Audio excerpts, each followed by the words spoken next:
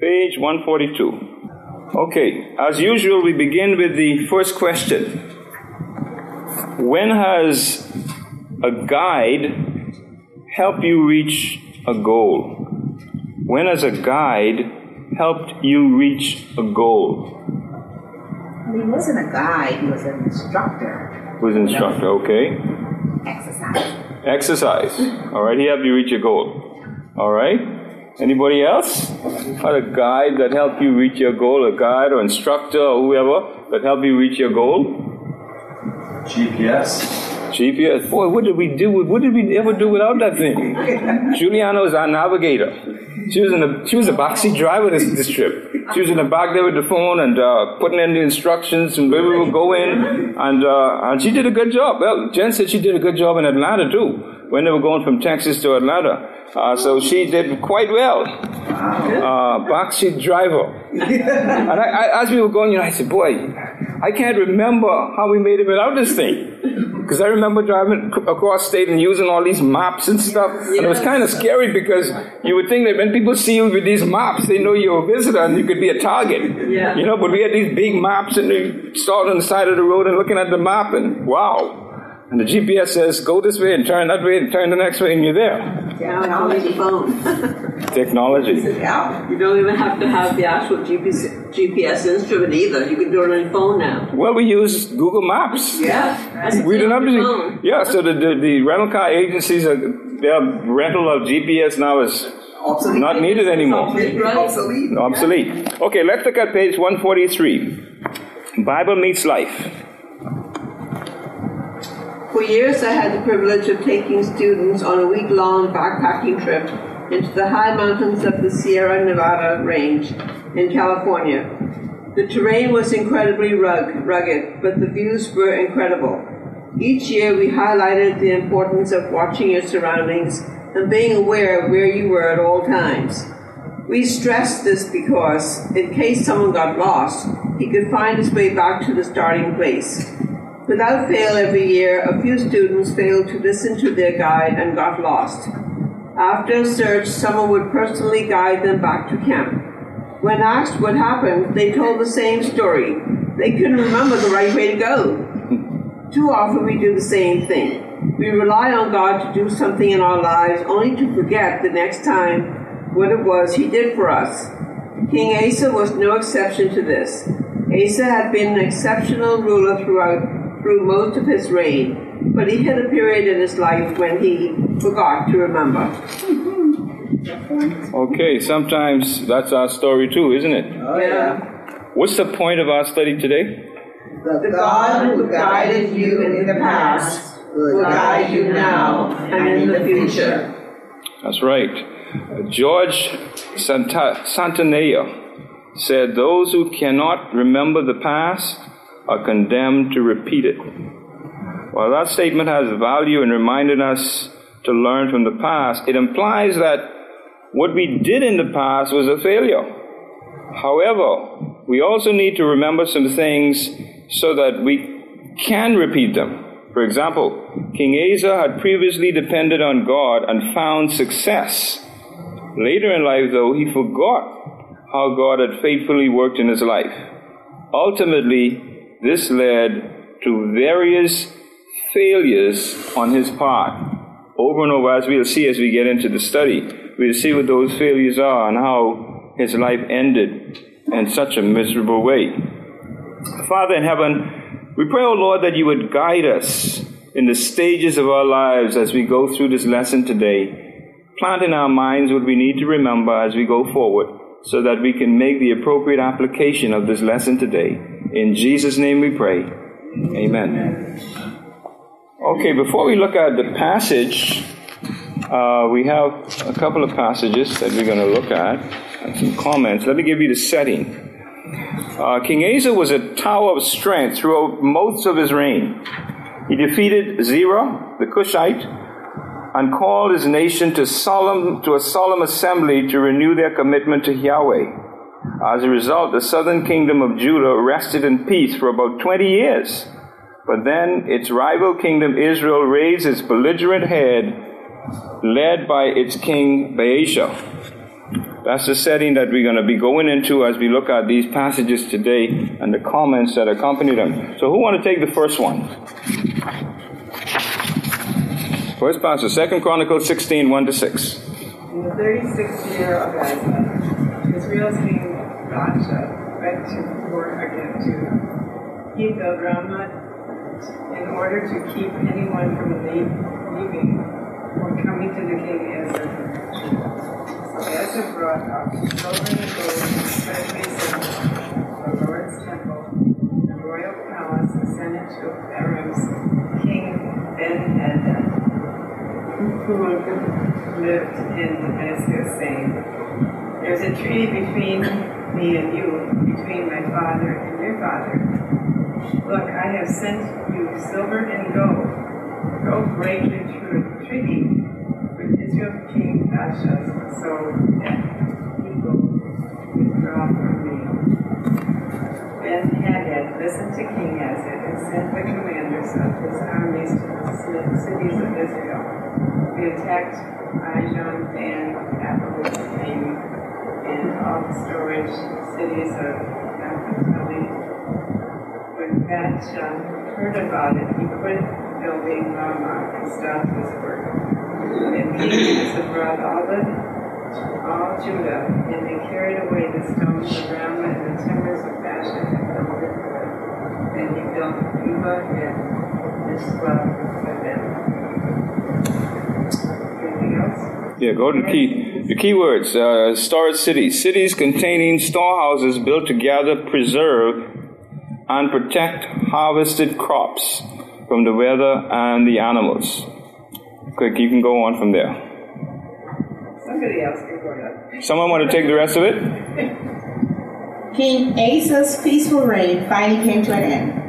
For 36 years, the once united nation of Israel had been divided into the northern kingdom of Israel and the southern kingdom of Judah.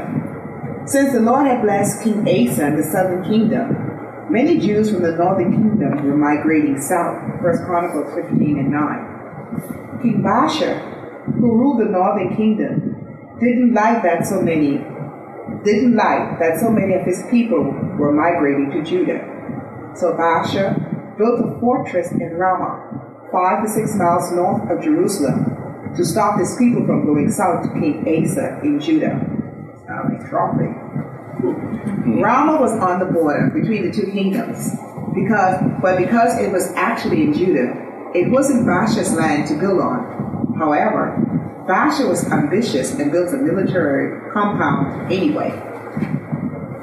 King Asa must have felt intimidated when he saw the threat of the neighboring king and the encroachment upon his land. We might wonder if Asa panicked, since he devised his own plan, a bribe for outside help. Instead of depending on God, Asa looked to Aram's King Ben-Hadad, who lived in Damascus, to the north of Israel. Both Israel and Judah had treaties with Ben-Hadad, but Asa bribed him to break the treaty with Israel, and he bribed him with the gold and silver from the temple's treasury. Asa's strategy was for Aram to attack Israel from the north. Israel would be forced to fight on two fronts, which would weaken their position in the south and allow Judah to regain Ramah. King Asa could tear down the fortress, and people could be free to come to Judah. From a human standpoint, Asa's strategy was successful. It may have worked, but it came at a cost. We've all experienced times when we've been tempted to panic. Unforeseen circumstances or an enemy's attack may force us to react quickly, and that means we often are tempted to act rashly. King Asa has not been the only person who ever reacted with a self-focused scheme that let him control the situation. Asa depended on other people and his own schemes when he should have been depending on God. Asa was about to learn the hard way that he would never be in any situation where it would not be necessary to depend on God. And the same is true for us. Okay, so in verse 1, we see a common denominator with regards to humanity. What's that? War, right? If there's one common denominator in the history of the human race, it's war. In nearly every generation and every corner of the earth, humanity has engaged in war. And if you turn on the newscast now, you'll hear there's a war going on somewhere. There are wars going on everywhere. In this session, we find King Asa and the people of Judah again facing the terrible prospect of war. Unfortunately, Asa's strategy for defending his country was not what God intended for his people. The people in Judah were living in peace, but things suddenly turned very, very dangerous.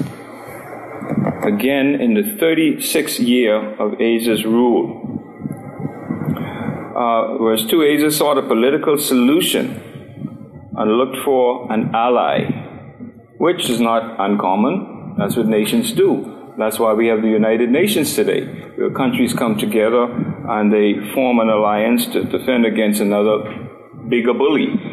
All right, so Asa did that, and that goes all the way back to Asa's time. He sought a political solution and looked for an ally. He removed the silver and gold from Jerusalem temple and his palace to bribe the king of Aram. Was he supposed to do something like that? No.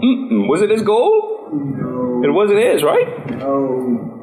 And so here we see Asa turning from what he was originally doing that pleased the Lord. The Arameans were a loose confederation of cities and settlements in what is now modern Syria. They were known to forge temporary alliances if the circumstances warranted it, or if the opportunities for conquest presented themselves, or that is, for their advantage. And Aram's capital was Damascus. The Arameans were then long enemies of the northern kingdom of Israel. Asa obviously saw the chance to open a second front against the Baasha's army. From a military perspective, this seemed like a good strategy, and a political one that seemed to be pretty shrewd, a pretty shrewd move on Asa's part. And so he tried that. And so we see a couple of points there in the passages that we read. First, Asa sought a political situation. He bribed Ben-Hadad with silver and gold from the temple, which wasn't his to use in the first place. And then Judah and Aram had an earlier treaty. We notice that also. And then although Aram had a non-aggression pact with Israel, Asa convinced Ben-Hadad to break it. Okay, that's how political negotiations go, right? Tit for tat, you break one, you make an agreement with the other. And then we notice that the attacks on the northern region of Israel caused King Baasha to call off his work in Ramah. Notice on the board we have a chart that's called God's faithfulness.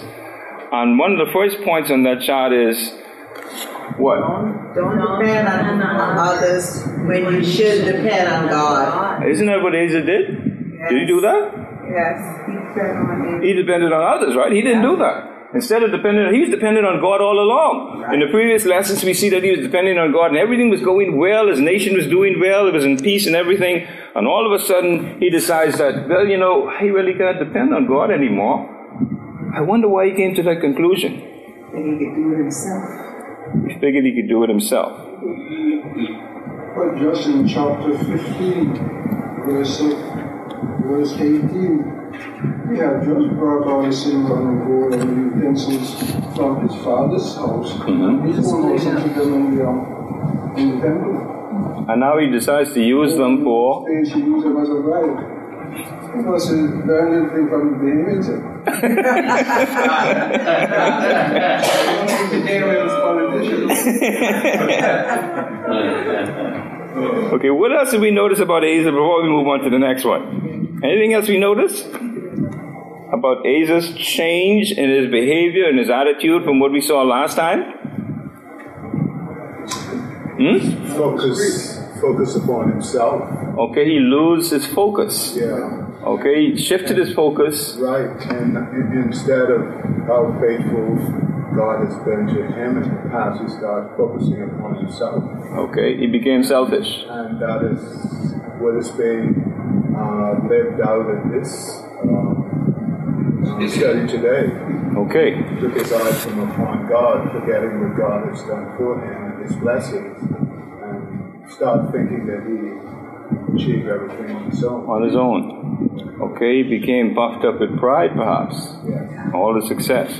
Okay, question number 2, page 145. When have you seen fear or worry lead to an unwise decision?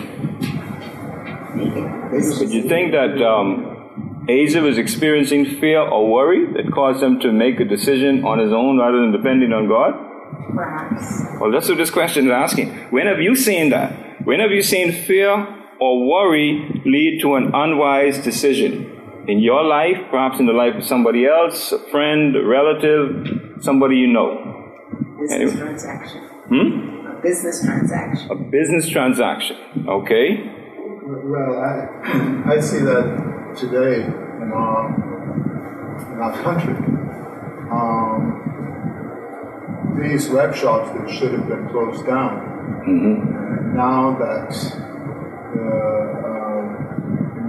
that our Minister of Tourism feel as if these web shop fellas are going to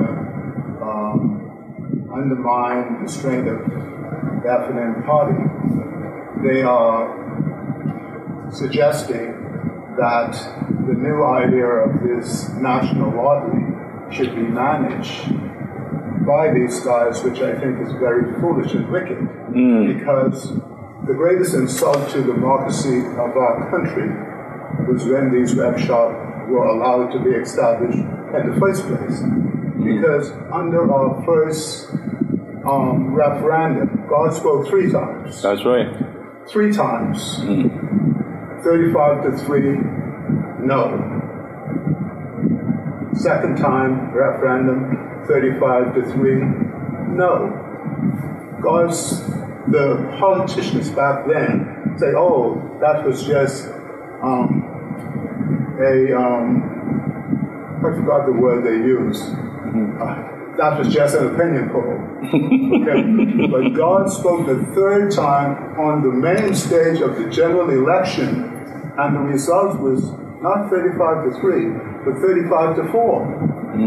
And that extra seat that Christie added on, God threw that right back in his face, and the result was still 35 to 3. Christians in this country should really take time out and think how God continued to speak towards this country that he loved very dearly, and the generations of Christian families that has been the bedrock of the blessing of this country over all of these years.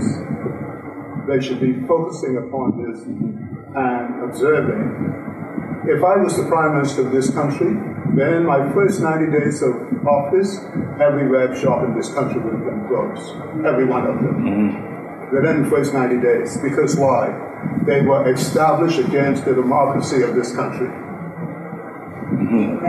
So I guess we can say that the fear and worry of the Minister of Tourism is leading to a bad decision. Exactly. Okay. All right. Unwise decision. Because if they want to establish a national lottery, all they need to do, we have the state of Florida right there, we have the state of Georgia right there, they should turn to those institutions to assist them in setting up a country's national lottery, not to these web shop fellas. Not adding insult to injury. Right. Very unwise. All right, next we'll see that while Asa's political solution seemed to work, it was not pleasing in the eyes of God. And sometimes people do that, don't they? Yes. This looks like it's going to work, but they never consult, well, what does God think about this? So let's look at that passage, 2 Chronicles 16, verses 7 and 9. Who want to take that one?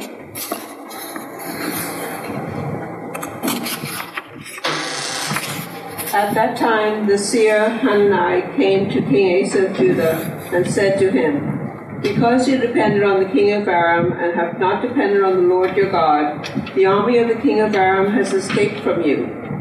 Were not the Cushites and Libyans a vast army with many chariots and horsemen? When you depended on the Lord, he handed them over to you.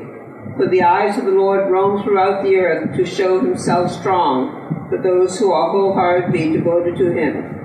You have been foolish in this matter. Therefore, you will have wars from now on. Keyword, seer.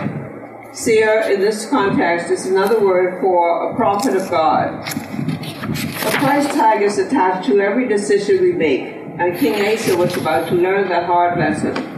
Asa thought it was a good decision to enlist Ben-Hadad, but it carried a heavy price tag. The temple treasuries were dedicated to God, yet Asa gave away those things as a payment to another king. Asa failed to trust God. Asa's lack of trust set a bad example for those who lived under his rule.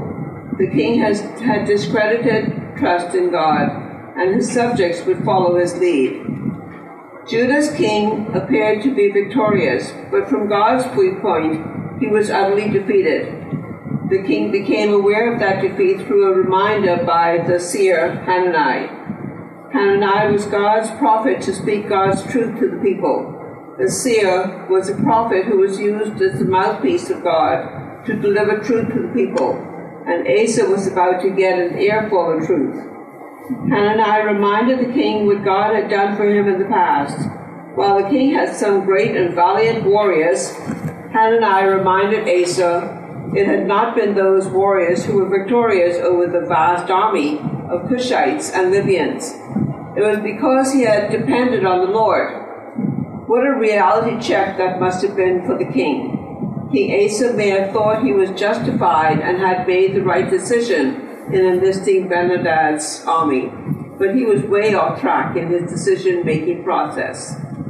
Once, when my son was a teenager, he and a friend needed to get to town. His friend had a car with gas, but it didn't run. My son had a car that ran, but it had no gas.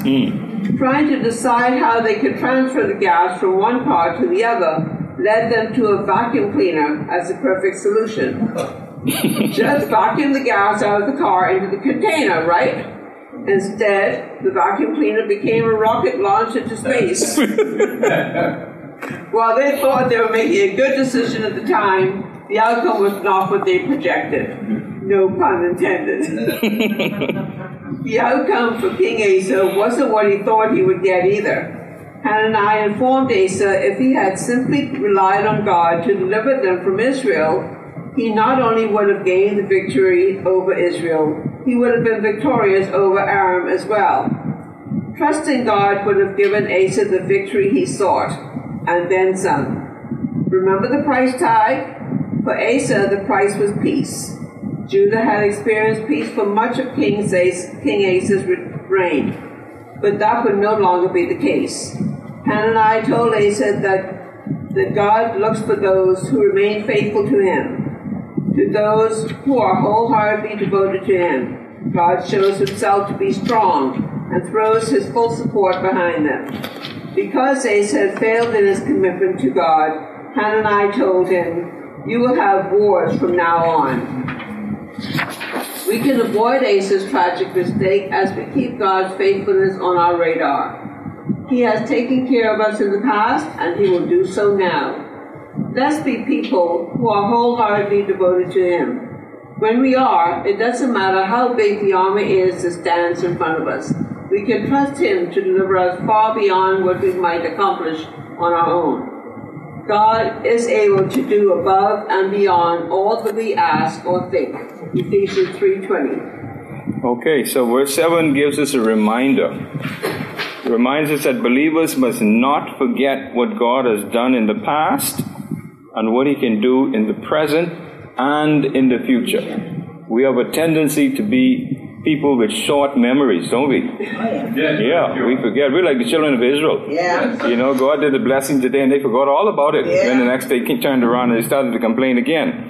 Okay, this is true. Furthermore, we must never forget that the omniscient God sees everything. Do we remember that? Yes. God is omniscient. He doesn't miss anything. Okay, you may miss something as you're driving along and someone else see it and you don't see it, you missed it. Yes. But God doesn't miss anything. He catches everything. And that's why he is the omniscient God, the all-knowing God. He doesn't miss a thing. And this was true for Asa. because he succeeded in his plan to push Baasha's army out of the land, he must have believed God was pleased with it. It was not so. Now, we don't know about this Hanani. The only other dealings with Asa, this is the only time we see of this Hanani. Other than his dealings with Asa, nothing more is said about this Hanani, which means, his name means my grace, or Yahweh is gracious. And I like how names always have meanings in the Bible, unlike today. People take the parent, the daddy name and the mummy's name, and they put a name together for the child, and it has no meaning. You know, and the child grows up confused, and they wonder why.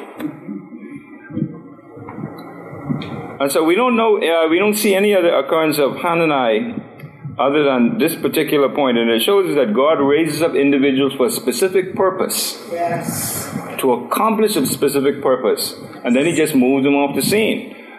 Except the only other occurrence we see of Hanani is that he had a son, Jehu, in 2 Chronicles 19 and also chapter 20-34. That's the only other occurrence we hear of Hanani.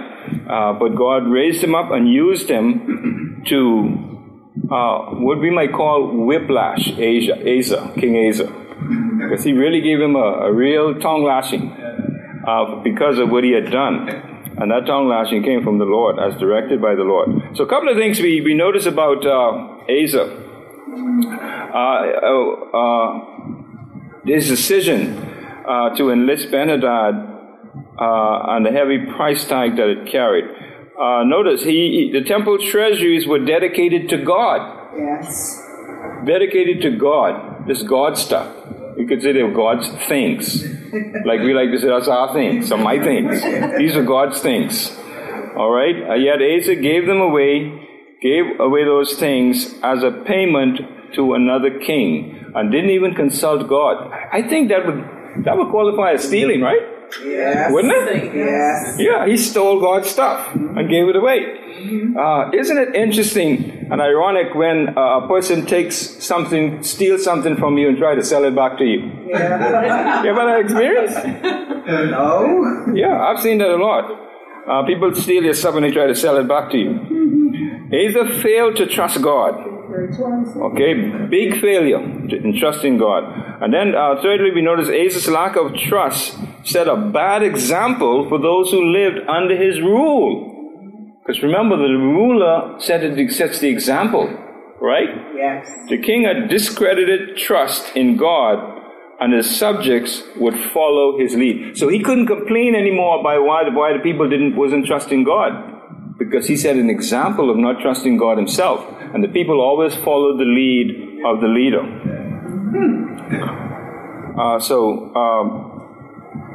King Asa was making a real right about turn in terms of his actions and behavior. But notice the rest of God's word to Asa through the prophet Hananiah. Notice he said God would have handed over the enemies to Asa if he had depended on God. It was a sure win. If he trusted God, God would put the enemy in his hands. But he didn't.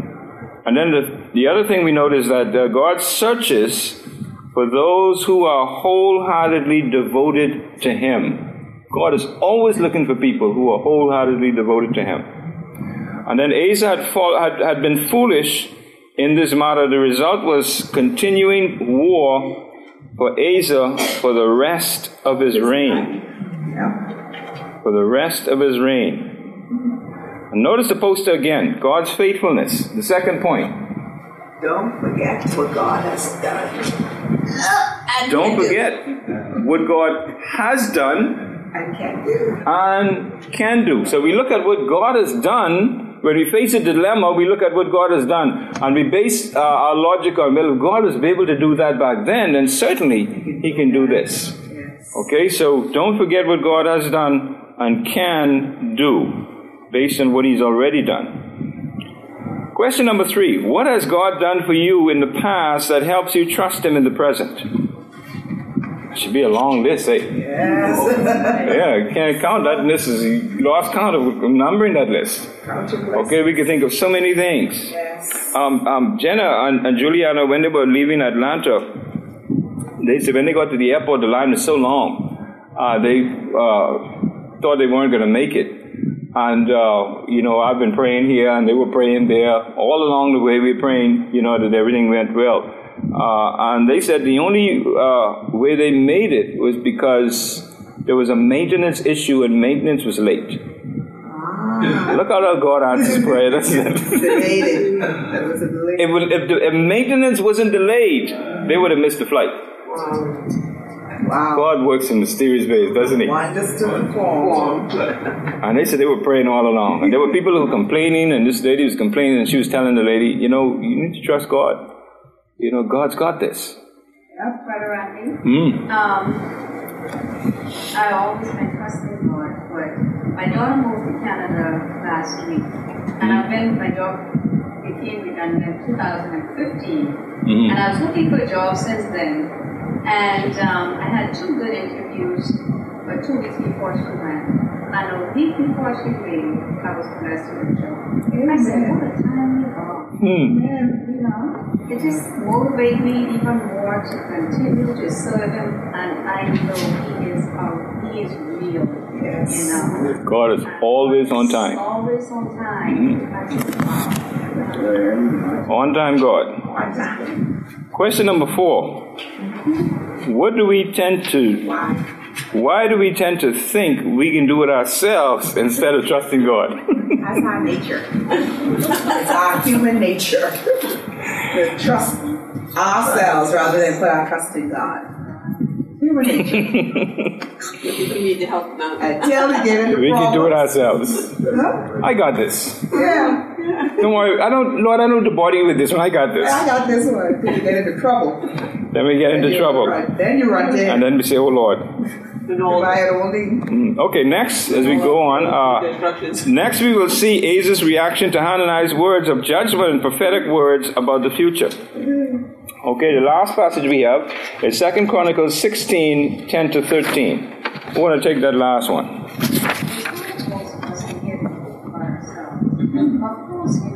Well, let's get 149. read the verse first. Oh. Read the verse first. Asa was engaged with Isaiah and put him in prison because of his anger deeds. And Asa mistreated some of the people at that time.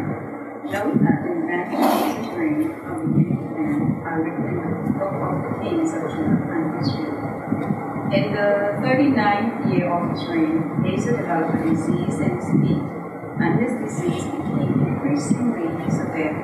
Yet, even in his disease, he didn't seek the Lord, but only the physicians. Asa rested with his father, who died in the 41st year of his reign. It's hard for most of us to hear the truth about ourselves. Of course, we know the right course of action is to accept the truth and respond accordingly. Unfortunately, our pride often gets in the way, and we react with anger and outrage. Or we look for someone else to blame.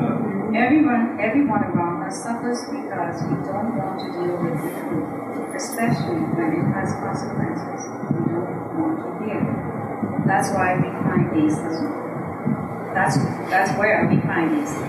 Even though Hananiah was a prophet used by God to him, Asa didn't want to hear it, so he put God's prophet in prison.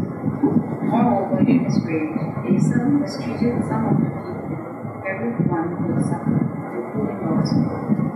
Asa's reaction gives a great example of how we want to respond to truth. When those moments of truth come to us, we must take a step back, breathe, be willing to hear the truth, and act accordingly. So how do we receive truth and act on it in a proper and fitting way? Accept the truth and be thankful that someone is willing and courageous enough to tell it to you. Understand they may have not been able to express the truth perfectly, but trust that they will give out of love. Claim ownership of the truth that the person pointed out to you. Take time to evaluate, digest it, and then develop a plan to act on it. Learn from your mistakes and evolve from them. Do not waste time. wallowing in guilt toward them once you have sought forgiveness for them and acted on correctly. Trust God to guide you as you move forward. Instead of turning to your self-help books and a variety of other methods, turn to God first. As Hannah said earlier, for the eyes of the Lord move throughout the earth to show himself strong for those who wholeheartedly devoted to him. 2 Previously, Asa had a great track record of obedience, yet he seems to have forgotten God's word for him, and it didn't get any better. At the end of his life, he contracted a foot disease. While scholars debate over what type of disease he might have had, that real issue is Asa's unwillingness to trust God. This disease became increasingly severe. But even in his disease, he didn't seek the Lord for only physicians. Asa's sin was not in seeking medical help, but in not seeking the Lord. Asa should have looked to the Lord even as he looked to the physicians. The Lord who intervened to lead Asa's army to victory is the same Lord who can have fought him. Instead, Asa let his pride and ego get in the way of turning to God. In place of pride or self-centeredness, let's walk in humility as we focus on Christ and experience the benefits of our obedience. Therefore, rid yourself of all moral filth and the evil that is so prevalent. Humbly receive the implanted word which is able to save your souls. Okay, notice the last paragraph there, second to the last. Asa's sin was not in seeking medical help, but in not seeking the Lord. He committed a sin of omission. He didn't do what he should have done, like many people do today.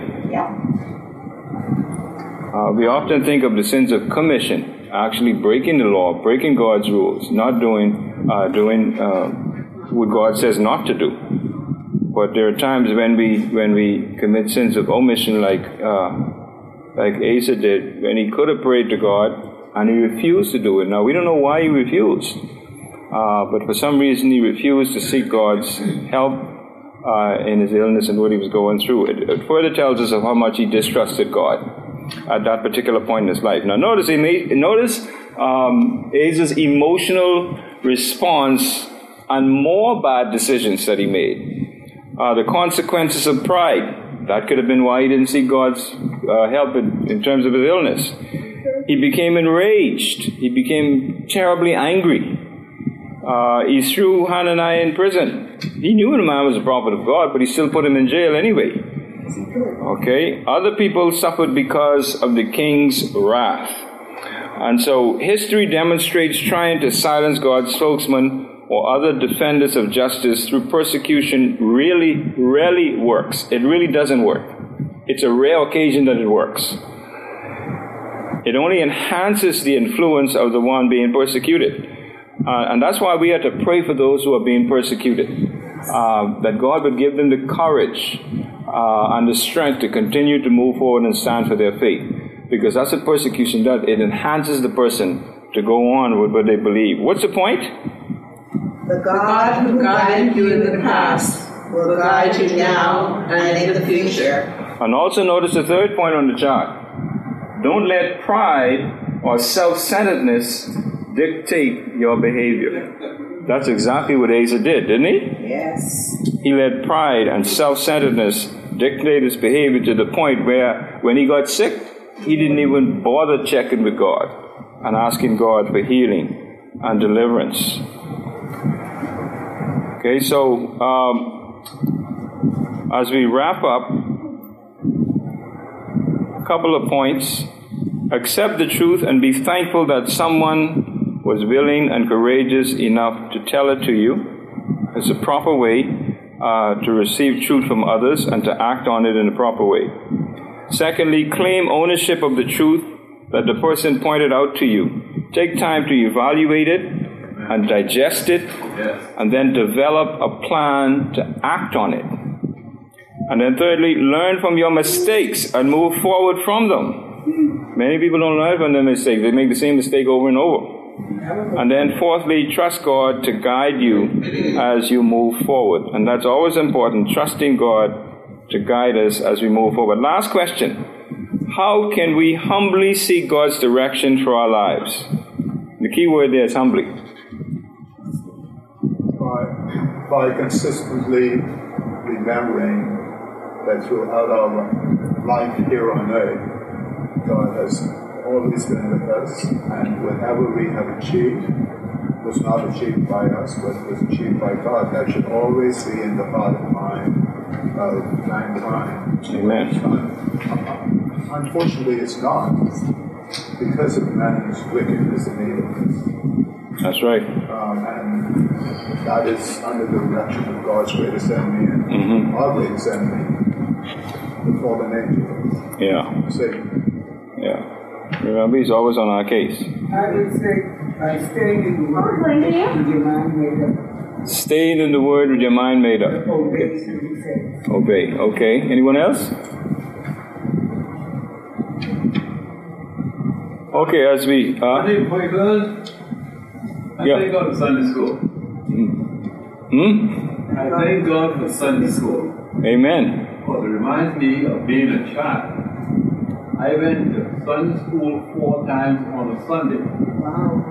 It started off with the service of God, 9:45. 1 o'clock, the brethren, the born Methodist, 3 o'clock, the Methodist, and 4 o'clock, I found myself preaching just of Sunday school, and everywhere I went, there was a way to memorize and all of that. And what I liked at Sunday school, it brought me up to times even now. I think about had I not been for Sunday school, what I could have been in, or I could have been dead or in trouble. And now, like today, it only refreshes my memory, brings me back to the beginning. There's nothing new under the sun. Yeah. And we need to have nothing new, but the old story. Yeah. That's right.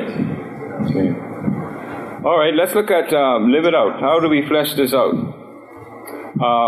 First of all, write a list of truths from God's Word you have learned recently. Evaluate how you responded to each one, and if necessary, what you could have done differently. And then secondly, memorize. As a reminder of why you can always trust God, memorize 2 Chronicles 16:9-8. The eyes of the Lord roam throughout the earth to show himself strong for those who are wholeheartedly devoted to him. And then thirdly, speak.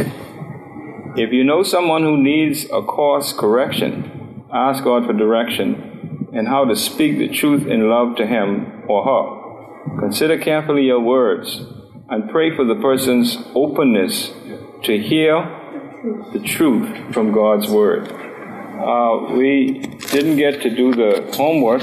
Starry, did you do your homework? I certainly did. Okay, shortcuts. The shortcuts.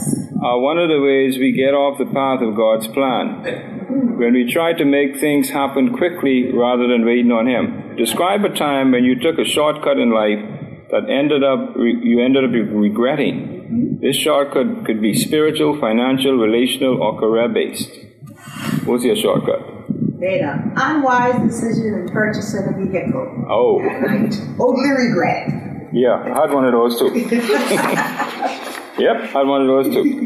Brother Randy, you remember we had a Singspiration one night and Cooling Waters, the guy from Cooling Waters sang?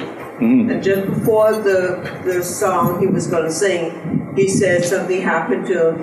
He would always, there was this guy that always came to him to ask for money. And he would always give him some. But this time he was by the hospital and he didn't have any money with him, so he took a shortcut and got into the morgue. And remember that? He got into the morgue and he couldn't get out. So the doctor came in there and he says, "Doc, I'm alive." He says, "I want to get out, I want to get out." The doctor says, he just... Yeah, I remember that story. The doctor took off. He says, "Wait a second now." He says, "There must be these or sheets," but he didn't see anyone was alive in there. So he said, "Don't take shortcuts." Yeah, I remember that story. Okay, let's close in prayer. Our time is gone. Father, teach us from Ahab's example not to depend on our own creative solutions, but to place our faith in you to guide us always. In Jesus' name we pray. Amen.